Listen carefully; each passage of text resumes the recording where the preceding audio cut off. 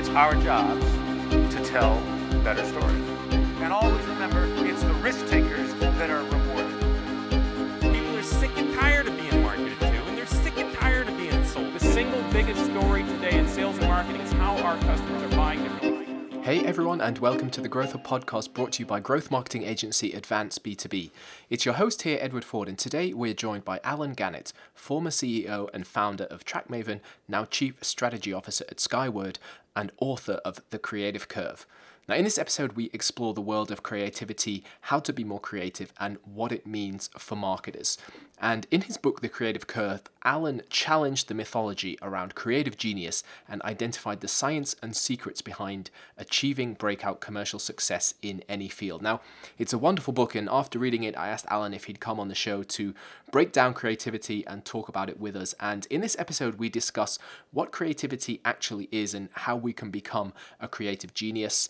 The Creative Curve itself, a 4-step framework that introduces the laws of creativity as we break down and unpack each step.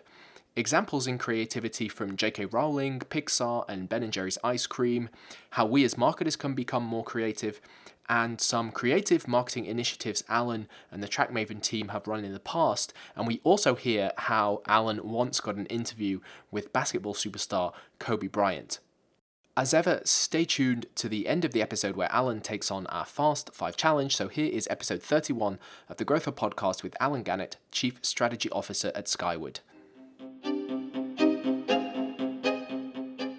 Welcome to another episode of the Growth Hub podcast, and it is my absolute pleasure to welcome Alan Gannett to the show, CEO and founder at TrackMaven, now Chief Strategy Officer at Skyword after the merger, and author of The Creative Curve. So Alan, thanks so much for joining us today here on the Growth Hub podcast. Thanks for having me, man, and thanks for having that awesome accent. Well, I guess for you, it's not an accent. For me, it's an accent. You think I have an accent, which is wrong. But well, the interesting thing is that my accent has changed quite a lot. I have lived in Finland for over 10 years. So all my friends back home in the UK are like, oh, what's happened to your accent? You don't really sound English anymore. So it's a bit of a mix between Nordic, British mashup, but we'll work with it. we'll go with it. Exactly. Now, since publishing your book last year, you've spoken about it on NBC. I saw you've been featured in Forbes and Observer magazine, and now here you are on the Growth Hub podcast. So really hitting peak PR here, I think. But this episode is all about creativity and what it means to marketers. But I think a good starting point is creativity itself, as we all have different views about what creativity is, and we typically associate it with like artists or musicians or brainstorming like innovative ideas. So let's get some clarification. What actually is creativity? Yeah, so it's really interesting because I think in Western culture, and there's different versions of creativity in different cultures, but in Western culture, primarily when we think of creativity, we think of Albert Einstein, Picasso, Steve Jobs, all these people, and we've mistakenly also associated with productivity. So when we talk about creativity, we talk a lot about like these people who create lots of things, and I think for a lot of us, we've internalized it as like these creators. Now, the issue is that definition actually doesn't hold up to water, because there's lots of people who are productive, but we wouldn't say they're creative. There's lots of people who write lots of novels, but the novels are terrible, right? So there's actually something that must be deeper to what the definition of creativity is. And so to answer that question, you can turn to sociology, which has a really wonderful definition of creativity, which is that creativity is the ability to create things that are both novel and valuable. Novel and valuable. And the and is really important, because just creating something new, well, that's productivity. That's not creativity. It's about creating things that are both new and valuable. And that's where creativity becomes really fascinating, because value is a social phenomenon. For something to be deemed valuable, we all have to agree that it's valuable. And so really, when you're talking about creativity, you're talking about a social phenomenon, and that's what makes it so fascinating, because that is not at all this idea of there being sort of like an objective truth that some people are creative and some people aren't. There's really, some people are able to create things that society deems as creative, and some people are able to do it over and over again. And those are the creative geniuses. Yeah, and you mentioned they're creative geniuses. So if we take a moment to think about some of history's greatest creative minds like Mozart, J.K. Rowling, the Beatles, and so forth, we could go on. But are these creative geniuses, are they born or are they made? Yeah, so this is one of the really interesting things when I was diving into the science around this. So basically, for the book, The Creative Curve, what I did was I look at creativity under three lenses. So one is I interviewed living creative achievers. These are, Oscar winners, Tony Award winners, Michelin star chefs, billionaires, like big eclectic group of people. Then I also looked at historical stories of creative genius. And then I also interviewed and did the research around all of the sort of leading science on creativity. What I thought was so interesting is that when you look at the science around creativity, there's actually a lot of it. Like we've been studying creativity across psychology, neuroscience, anthropology, sociology, psychology, all these different things. And the consensus is that, talent is essentially a learned phenomenon. And really what we mistake as natural talent is typically the result of compounding advantage, where you have some kid who at 5 had a parent who was kind of pushy and pushed them into great things, or maybe they had a wrecked home life and they found escape in the arts and it drove them and they started getting positive feedback and they started craving that.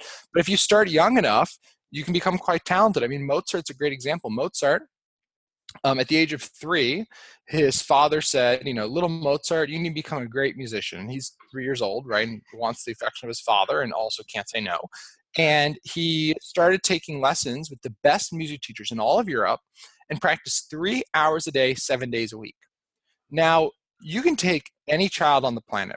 And at the age of 3, if you tell them that the conditional love of their father is based on them becoming a great musician, and you have to practice 3 hours, 7 days a week, and you're going to have the best teachers in the entire continent, you're going to have a pretty good damn kid by the time you're 17, which is when Mozart wrote his first concerto, which, by the way, isn't even that good of a concerto.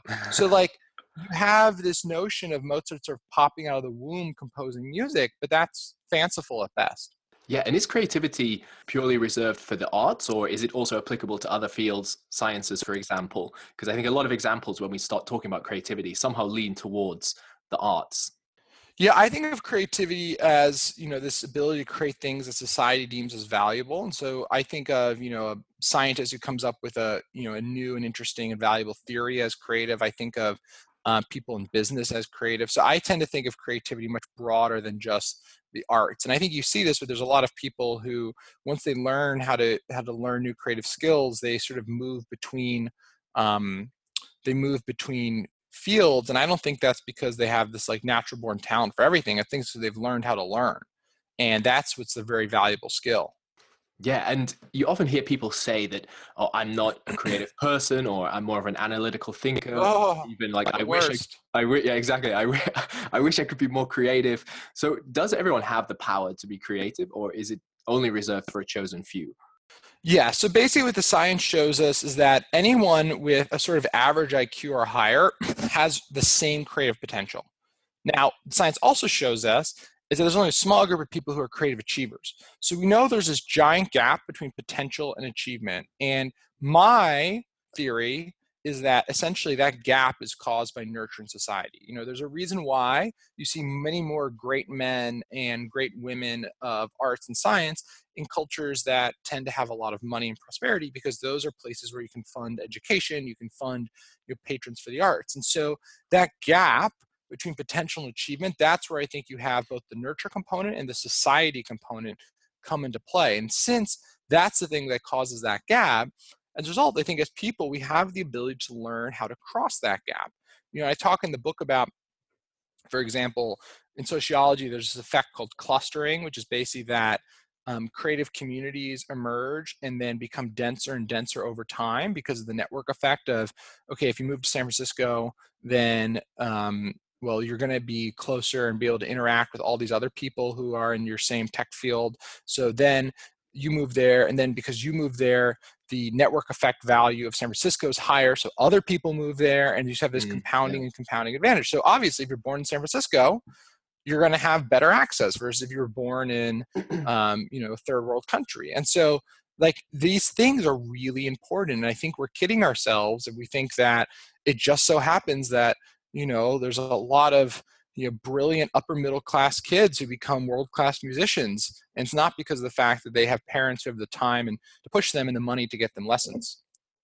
Yeah, exactly. And I think we're going to come on to discuss more about creativity and marketing specifically a little bit later on. But before that, now to help us become more creative, you did, like you said, a ton of research, you developed and wrote your book, and you developed what is known as the creative curve. And you identified 4 laws of creativity. So they are consumption, imitation, creative communities, and iterations. So I was thinking we could go through this framework together and break it down. So let's start with law 1. Creativity starts with consumption. Can you tell us more about this? Yeah, so basically the whole idea here, and there's a lot to unpack, but basically, the whole idea of consumption is that one of the notions we have when it comes to creators is that there are these very active people, right? They're always doing. And we almost talk about that in antithesis to consumers, right? Consumers are consuming, creators are creating. There's this like really annoying social media meme you might have seen that's like, 90% of people create, 9% engage, 1%, 90% of people consume, 9% engage, 1% create, hashtag hustle, blah, blah, blah. And it's just like stupid, but it's also wrong. Because one of the things I found when I was interviewing these creative achievers are all massive consumers of their niche. I interviewed Ted Sarandos, the chief content officer of Netflix, who spent his teenage years as a clerk at a video rental store watching every movie in the store. The same thing applies to Quentin Tarantino, who I didn't interview, but you hear the same story about how he literally worked at a video store and watched every single video in the store. J.K. Rowling, had these parents who were always fighting, so to get away, she would go in her room and just read books and books and books. In college, she had library fines. She had so many books out. And so what you find is that consumption is a hugely important part of the creative process. And there's a lot of reasons why, but one of the main reasons is that how our brain works is we essentially have our left hemisphere and our right hemisphere. And our left hemisphere, we do logical processing, analytical processing. Our right hemisphere is where we do quote unquote divergent thinking, essentially creativity. It's where we connect new and different ideas together. But that right hemisphere is always working. It's always doing stuff. And only once it comes up with an idea does it sort of say, hey, I got an idea. And the issue is that people experience these as quote unquote flashes of genius. Like they're in the shower and they have a great idea and they're like, whoa. And really what that is those are moments in your left hemisphere, which is the more active hemisphere, is sort of muted, right? It's not that your commute's inspiring or the shower's inspiring, although maybe you've been working out. It's that those are moments when your left hemisphere is quiet and you can hear the ideas that are percolating in your right hemisphere, which is sort of the more low-key hemisphere. So what's interesting though is, okay, so if we understand the notion that our right hemisphere is always trying to work, it's always trying to create things, well, then the thing that's most important is to feed it, right? If you want to connect the dots, you have to have the dots to connect. You're not just going to come up with new ideas about music if you're not heavily experienced to music. You're not going to come up with ideas for new characters or books if you don't read lots of books. And so consumption is hugely important. One of the reasons why is it gives your right hemisphere the raw ingredients to actually be successful at coming up with new and interesting ideas. Yeah, okay, love it. So the trick is to consume and then go and do something that will cause your left hemisphere to kind of chill, like shut up. basically go and shower. So consume and shower. Yeah, exactly. Exactly. Or drugs, apparently. Just kidding, don't do drugs. Okay. Yeah. So, okay, the first law then is consumption, and then from there, the second is imitation, which actually seems somewhat contradictory, but it's heavily used in pop songs and storytelling. So how does imitating others actually make you creative? Yeah, so basically one of the things that's really important to understand is that at the end of the day, when we talk about creativity, we tend to talk about things that are radically novel, right? And that's what we think of creativity. But as I mentioned before, it's actually not what creativity is. Creativity is about creating things that are both novel and valuable. And so what's really interesting is that what scientists have found is the ideas that are most attractive to people are actually not the ideas that are radically novel, but the ideas that are a blend of the familiar and the novel. Ideas that are familiar enough to feel safe, because we're scared of the unfamiliar, but yet novel enough to be interesting, to compel us. So we have these two contradictory urges, this pursuit of familiarity for safety and this pursuit of novelty for potential reward. So what happens is that these two urges intersect and they lead us to liking ideas that are a blend of the familiar and the novel, right? So, Apple's a great example. We think of Apple as creating radically new products, but that's not true, right? The iPod was a better MP3 player. The iPhone was an iPod with a phone. The iPad was an iPhone without a phone, right? Like it's actually much more iterative.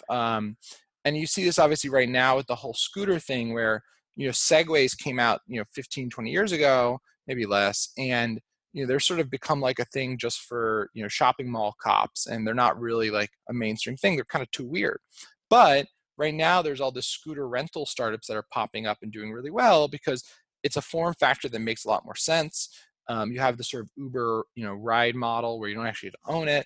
And so that's more familiar. So it's novel, but it's also familiar. This is why some people start companies that, are the same idea that 10 years later becomes a big hit, but 10 years ago wasn't. And so as a result, because you need to create ideas that are a blend of the familiar and the novel, what that means for us is that you actually have to understand really tightly, well, what will be the right level of familiar? And so what you find is that creative achievers, they really focus heavily on understanding the patterns, the structures, the frameworks of whatever their niche is. So novelists, for example, like what's the hero's journey? Songwriters, for example, there's a certain way in which if you're writing a pop song, for example, a certain way in which the chorus and the verse intersect and overlap that makes the chorus catchy. There's these rules that people have found that people like. And by using those rules, you create that familiar baseline and then add your own novel twist. So what you find is that a lot of these creators have spent a lot of time really focusing on the people who've come before them and focusing on learning the structure, not the copying the content, but rather learning and copying the structure of those past great creatives so they can then add their own novel twist. There's this really wonderful, and I hate quoting Kanye, but there's this really wonderful Kanye quote about how great artists take an update, which is so funny because it's true, but it's also stealing a Steve Jobs quote, which is that great artists steal an update, which is funny because that's stealing a Pablo Picasso quote, which is great artists steal. So like you see this over and over again, but basically this notion that if you really want to create something that's viewed as society as valuable, it's not about creating something radically novel. No one wants to watch an 8-hour movie with no protagonist. It's about taking something that people are familiar with, like a Western, for example, and putting it in space. That's what we call Star Wars. Star Wars is literally a Western in space. It's the same exact story arc, but it's in space. And George Lucas says this. But that's what makes it compelling. Like we understand the plot, we understand what's going on, and so we're excited about the new twist that they've put on it. And so imitation is hugely important because it allows you to learn how to do that in a very thoughtful way. Yeah, love it. And this is actually the first time in the history of the Growth Hub podcast that anyone has quoted Kanye. So that's the first. Breaking down barriers. Yeah, exactly. Now, we tend to imagine creatives as these solo geniuses, but that's not necessarily the case. And you wrote that we cannot ignore the social aspect of creativity. And this leads us to law 3, which is creative communities. And you mentioned or referenced them earlier on in one of your previous answers, but you identified 4 key supporting roles that we all need in order to be creative. So can you tell us about creative communities and explain these 4 characters you need in your life that will help you be more creative? Yeah, I'll go a little bit. I don't want to go into all of them just because we'll be here all day. But basically, the way to think about it is, we have this notion of the creative genius, and there's on History Channel in the United States right now. There's like a show literally called Genius, and it's like about Einstein and Picasso and Steve Jobs and all these people, and we sort of hold them up and we're like, wow, like look at all the stuff they've done. And this is a really dangerous notion, and it's dangerous for 2 reasons. The first reason is that it's actually wrong, and we'll talk about that in a second. And second, it sets up this idea in people's head that if they aren't able to do all of the facets of creativity, then they won't be successful. But the reality is that Steve Jobs had lots of help. Like literally on day 1, he had Steve Wozniak, who actually designed the Apple One. They raised money pretty early on. They had multiple employees. I mean, Elon Musk is a great example of this, where he has some of the world's best rocket scientists at SpaceX and the best auto engineers at Tesla. But yet we sort of put him on the cover and we're like, wow, this like mad scientist. And I think it's a really dangerous notion because what you actually find when you look at these creative achievers, what they are is self-aware. They're self-aware, right? Look at Steve Jobs. Steve Jobs knew that he needed help actually designing the computer, right? So he found Steve Wozniak. He found someone who helped support his weaknesses. But yet often, if you're an inspiring creator, what you look for is you look for people you look for people who are a lot like you. You look for people who, quote unquote, you gel with. But the problem is that those people, they don't actually fill in your gaps. You need people who fill in your gaps, who even create that friction that allows 1 + 1 to equal 3. And so I think we have this sort of fanciful notion. I mean, you look at like our notion of book authors, right? Like my book, even like my name's on the cover, great, but like I have a copy editor, an editor, research assistant, agent, publisher, marketing team, publicist. Like there's this whole sort of crew of people who actually go and take something and make it become what it is. But yet my name's the one on the cover. And so I think oftentimes culturally, we over focus on the sort of marketing and PR version of creativity, which inherently pushes one name because that's a lot more easy to understand and digest and it's more marketable. But it's also not true. And I think that's what makes it so dangerous. Yeah, exactly. So this then leads us on to the fourth law, which is iterations, which Ben and Jerry's, the ice cream producers, use as part of their own creative process. So tell us, how could ice cream teach us about law 4 of the creative curve, that is iterations? Yeah. So probably one of the most fun days of the whole book process was I spent a day with the flavor team of Ben and Jerry's, which is like literally the best job in America. And like weirdly enough, like they're all skinny, which I think is very, there's a conspiracy there. And what is so interesting is that they have to come up with like 10 new flavors a year. So they're constantly creating new flavors and their brand is being a little bit weird, right? So for them, it's really important to create things that are unique, but yet they're also a business. So it has to be sellable. So how do they do this? So, went to the lab and I sort of thought like, oh, they'd be like tasting stuff and experimenting, blah, blah, blah. Yeah, no. It's actually this very iterative, data-driven process. And this is actually what you find when you look closer at almost any creative process. What they do is throughout the entire process, they try and bring in as much audience feedback as possible. So what Ben and Jerry specifically does is every year, their flavor team spends most of the year consuming trends, sometimes literally, like they'll go to cities to try out the different bars and restaurants and see what the food trends are, but consuming trends online, in person, magazines, whatever. And then they put together a list of 200 ideas, 200, they call them flavor profiles, things that they think people will find interesting. And then they literally send out an email survey where they take the list of 200, they chop it up, they send it out to people and they ask 2 questions for each flavor idea. 1, how likely are you to buy this flavor? And 2, how unique it is, which is basically how familiar it is and how novel it is. And from that, what they're looking for is they're actually not looking for the ideas that people say are going to sell the most, because then all they'd ever have is brownie caramel, crunch flavors. But they're also not looking for the flavors that are super high and unique because they need it to also sell. What they're looking for is that balance. And so what they're doing is they're operationalizing this idea of the creative curve. They're operationalizing this idea of creating things that are familiar with a novel twist.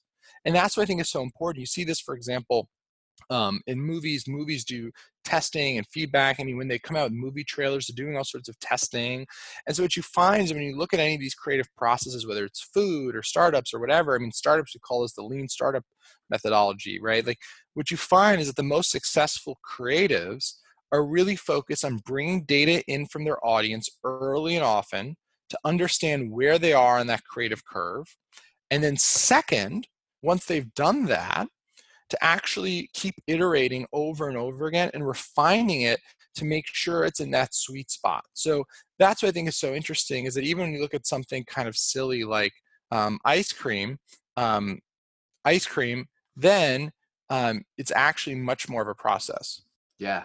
Wow, this is awesome. So, okay, we now know what creativity is. We've gone through the 4 laws of the creative curve. So what does this then all mean for us as marketers working in B2B and SaaS? So how can we apply the laws of the creative curve to make us more creative marketers? So I think the thing that are really important to understand as a marketer is it's not about doing the same thing you did last year that was really popular. It's also about not creating something that's radically new. What it's about is creating something that is that blend of the familiar and the novel, something that will catch people's attention, something that they've seen before but is done in a new and interesting way, right? That's what you have to focus on. And to do that, what you have to do is two things. I mean, mainly it's follow those rules, right? Consumption, imitation, but also it's change your mindset, right? Too often as marketers or as creatives, we have this notion that like, oh, we're not creative enough. We have to hire an agency. And these are all stories we tell ourselves. These aren't actually true, right? What the science shows is we all have creative potential. What differentiates some people versus others is some people become intentional about accessing that potential. And so what I think you need to do is really understand what are the stories you tell yourself and why, right? Was there some parent, was there some teacher who told you, don't become creative, you'll become a barista, don't get an English degree, whatever it is, right? But we're conditioned from a very young age to believe that creativity equals bad. It equals poor, it equals bad. So you have to go and do this other stuff. And then when we're adults and we realize that actually all business is about creativity, we're like, well, I'm not that person, right? But you have to backtrack. You have to unwind that programming. You have to change your mindset. Yeah, exactly. So what would you say is some of the most creative things you've done from a marketing perspective over the course of your career as a founder and CEO and marketer working in SaaS? Yes. So what we do, we find our best marketing channel is events. So basically, we've for years done like trade shows and conferences and webinars and all this kind of stuff. And what we found is that, we would do these booths and they would work, but they wouldn't really get us the attention that we were looking for on, in the show and after the show. And so what we decided to do is stop spending money on a bigger and bigger booth, but rather try and focus on creating things that would be unique. So what we started doing is these really like quirky things, but they're really fun. So like this year, for example, Content Marketing World, we did a 90s arcade. And so we had or 80s arcade. So we had like the big neon jackets. We had, candy from the 80s. We rented different arcade machines. We rented a claw machine, and people loved it. They were coming, they were taking pictures, they were doing all this stuff. The year before that, we talk a lot about marketers throwing spaghetti against the wall. And so what we did is we got this giant target made, and we put plexiglass in front of it. And then we bought from a caterer 20 pounds of cooked spaghetti, and we literally let people throw spaghetti against the wall and try and hit the middle of the target. And it was incredibly messy. And literally the exhibit hall staff was going to kill us. But if you Google Track Maven spaghetti wall, you'll see all these photos of people who are super excited about it, engaging with it. And the spaghetti literally cost, I think it was $80, right? That was the cost. And so I think too often, you can look at what's familiar, which is have a bigger booth, have screens, have all this stuff. But if you add your own novel twist, it's lower cost and it's more effective. Now, that means you have to take a risk, right? But my personal opinion is if you do this stuff right, it's not that risky because it's not about creating something crazy new. It's about creating something just a little bit new. So I think this notion of creativity as risky in business is kind of silly. Yeah, and are there certain things that you do to really foster a culture of creativity, both at Track Maven and now at Skyword? I think it's all about coaching. So I think when it comes to creativity, the biggest impediment in most organizations is that people have told themselves these stories about themselves not being creative. People have told themselves these stories about their potential, their talent, all this stuff. So the critical thing to do is to really deprogram that. I think as a manager and as a leader, you can do that through coaching, through talking to people, through understanding why do they think these things about themselves, and helping them understand that those aren't true. Those aren't the actual truths of their potential. And so I think coaching is really important. The other thing I think is really important is psychological safety. One of the things you find in organizations that are creative is they've made it psychologically safe to fail. And it's not just saying it's okay to fail here. That's not actually going to get it done. What it means is it's actually part of the process is failure. So Ben & Jerry's is a great example. So I walk into Ben & Jerry's. Here I am, this sort of CEO, capitalist guy, whatever. And I start talking to flavor people. And I ask to me, which is a very obvious question, which is, hey, so when you come up with a flavor, you must get a bonus based on how well it sells. And they were like, what? No. And I was like, what do you mean? And they were like, that's crazy. And I was like, why? They're like, flavors fail for different reasons. What's important to us is when something fails is how we learn from that.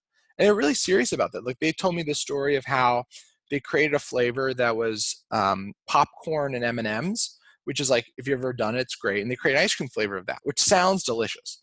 And they did it in the test kitchen and tasted great. Like people were like, this is going to be amazing. But then the problem was when they actually manufactured it, by the time it was manufactured, by the time it was put in the trucks, by the time it got to the store freezer, by the time it got home, the moisture from the ice cream started seeping into the popcorn. So the popcorn became soggy. So it was gross. It was disgusting. Now, they could have said, oh, wow, we're failures. Like, this is terrible. Like, woe is us. We're going to fire someone. But instead, what they did, I think is so interesting. What they realized that, oh, actually, if we put something hard in ice cream, well, then in a few weeks, it'll become soft. So what they did is they started putting hard cookies in ice cream. And by the time it gets to your home freezer, they're soft. So you have this soft cookie dough type taste. So like that's actually really wonderful learning. And so that failure wasn't a failure, right? It was just part of the process. Pixar, if you ever have a chance, Ed Catmull wrote this great book about Pixar's creative process called Creativity Inc. And basically the whole point of the book is that at Pixar, they created this process where the actual product of Pixar was not the movie. The movie is not the product. The innovation process was. How they made movies was the product. And so when they made a mistake, if it improved the process, then it was a success. And this sounds wishy-washy, but it's not wishy-washy when you look what happened. When Disney acquired Pixar, they put the Pixar executives in charge of Disney Animation. Disney Animation went from being terrible to being extremely successful by converting to this process. So psychological safety is not just a thing we talk about, right? Doing it well is actually a hard skill that you learn, and then it actually is something you can take to other organizations. So I think those two things are the most important. One is that coaching element, and two is creating that psychological safety where the process becomes the product. Yeah, this is great. And it's so great to know that the creative failure of putting popcorn in ice cream actually gave us the glory that is Totally. cookie dough in ice cream. That's so awesome. And how about yourself personally? Do you consider yourself to be creative, and how do you boost your own creativity? Well, I think everyone's creative, right? So yes. So, but I don't think that's special. I think everyone's creative. And so for me, the things I do, or when I want to learn about something or want to enhance something, is it's really about that consumption, that imitation, that finding, people who will teach me those processes and those structures, and we'll do that. So yeah, definitely. But I think you're creative. I think anyone listening is creative. Like, I don't think that's a particularly special thing. Yeah, exactly. Perfect. So, hey, Alan, this was great. And I think what we could do now is move to our closing questions and our Fast 5 challenge. So all I'm going to do is ask you 5 questions, and you just need to answer as quickly as possible. So are you ready? Do it. All right, let's get it. Okay, first question. What's the one book you would recommend others to read? Oh, Creativity Inc. by Ed Catmull. I mean, it's a great example. It's basically a case study in how to operationalize creativity. So I think it's a great companion to my book. And it's also just a very fun, sort of, it's told like a memoir. Yeah, it's an awesome book. And it's actually not the first time this book has come up during the Fast 5. So yeah, definitely check that out. Then second question, a SaaS company that you love and why? Oh, Drift. I mean, I think Drift is doing such a phenomenal job in their marketing. They basically have realized that people want content, so they're basically showing all the sort of behind the scenes stuff about building this company, and like the content's really rich and rewarding, and marketers love that kind of stuff, and they're market to marketers, and so it's wonderful. So I mean, I just enjoy their marketing, which I think means a lot. Yeah, exactly. The Drift guys have been super creative with their marketing. It's actually quite interesting to look at what they're doing and then apply the laws of the creative curve. You can see actually some big imitations. They're big on like consuming and learning and reading about marketing, and it really like shines through in their marketing. So yeah, definitely big fans of Drift. So third question, your favorite place to read about marketing online? Ooh, I always love the CMI blog, and also I think Ann Handley's newsletter is really great. Yes, definitely. Big fans of Anne Handley. So the fourth question then, your most important growth metric? Ooh, my most important growth metric, I'd say On a personal level, it's definitely, making sort of new deep friends and connections. I think that's probably on the professional level. I think, with any business, it's always customer satisfaction. I think, ultimately, if you have, very excited customers, everything else, sort of takes care of itself. Yeah, perfect. And we can't go through a podcast about growth marketing in B2B and SaaS without talking about metrics at least once. So that was the fourth one. And then the final fifth question, your best piece of advice for fellow SaaS marketers. My best piece of advice for fellow SaaS marketers is to not get discouraged from focusing on building audience. And, I think so often you go to conferences and people are like, it's all about ROI. And then, a year later, people are like, why don't we have any ROI? And it's like, well, it's not all about ROI. You can only get ROI from the audience you have. So if you don't have an audience, it doesn't matter how high your conversion rate is. And so, I think as marketers, sometimes we try and simplify things too much. And ultimately, I think a 3-step sort of approach for marketing is like still very easy, but I think way more accessible and accurate, which is that you have, awareness, engagement, conversion. And as a marketer, your job is to do all 3. And if you just spend all your time on conversion, don't be surprised when you get terrible results, because even the highest conversion rate from a tiny audience is still a tiny number. And so I think, keeping that in mind and pushing back on that sort of, you have, especially in most organizations, you have people from finance or sort of board members who are pushing for, in marketing, you have to prove every dollar. And I think that's important, but I think you have to tell that story in context of the broader awareness, engagement, and conversion framework. Otherwise, you end up screwed. Yeah, exactly. I think you have done an amazing job of building an audience, especially on LinkedIn. And I remember the first time I ever saw you was a video that popped up on my feed when you were actually interviewing Kobe Bryant with one question. So bonus 6th question. How did you get an interview with Kobe Bryant?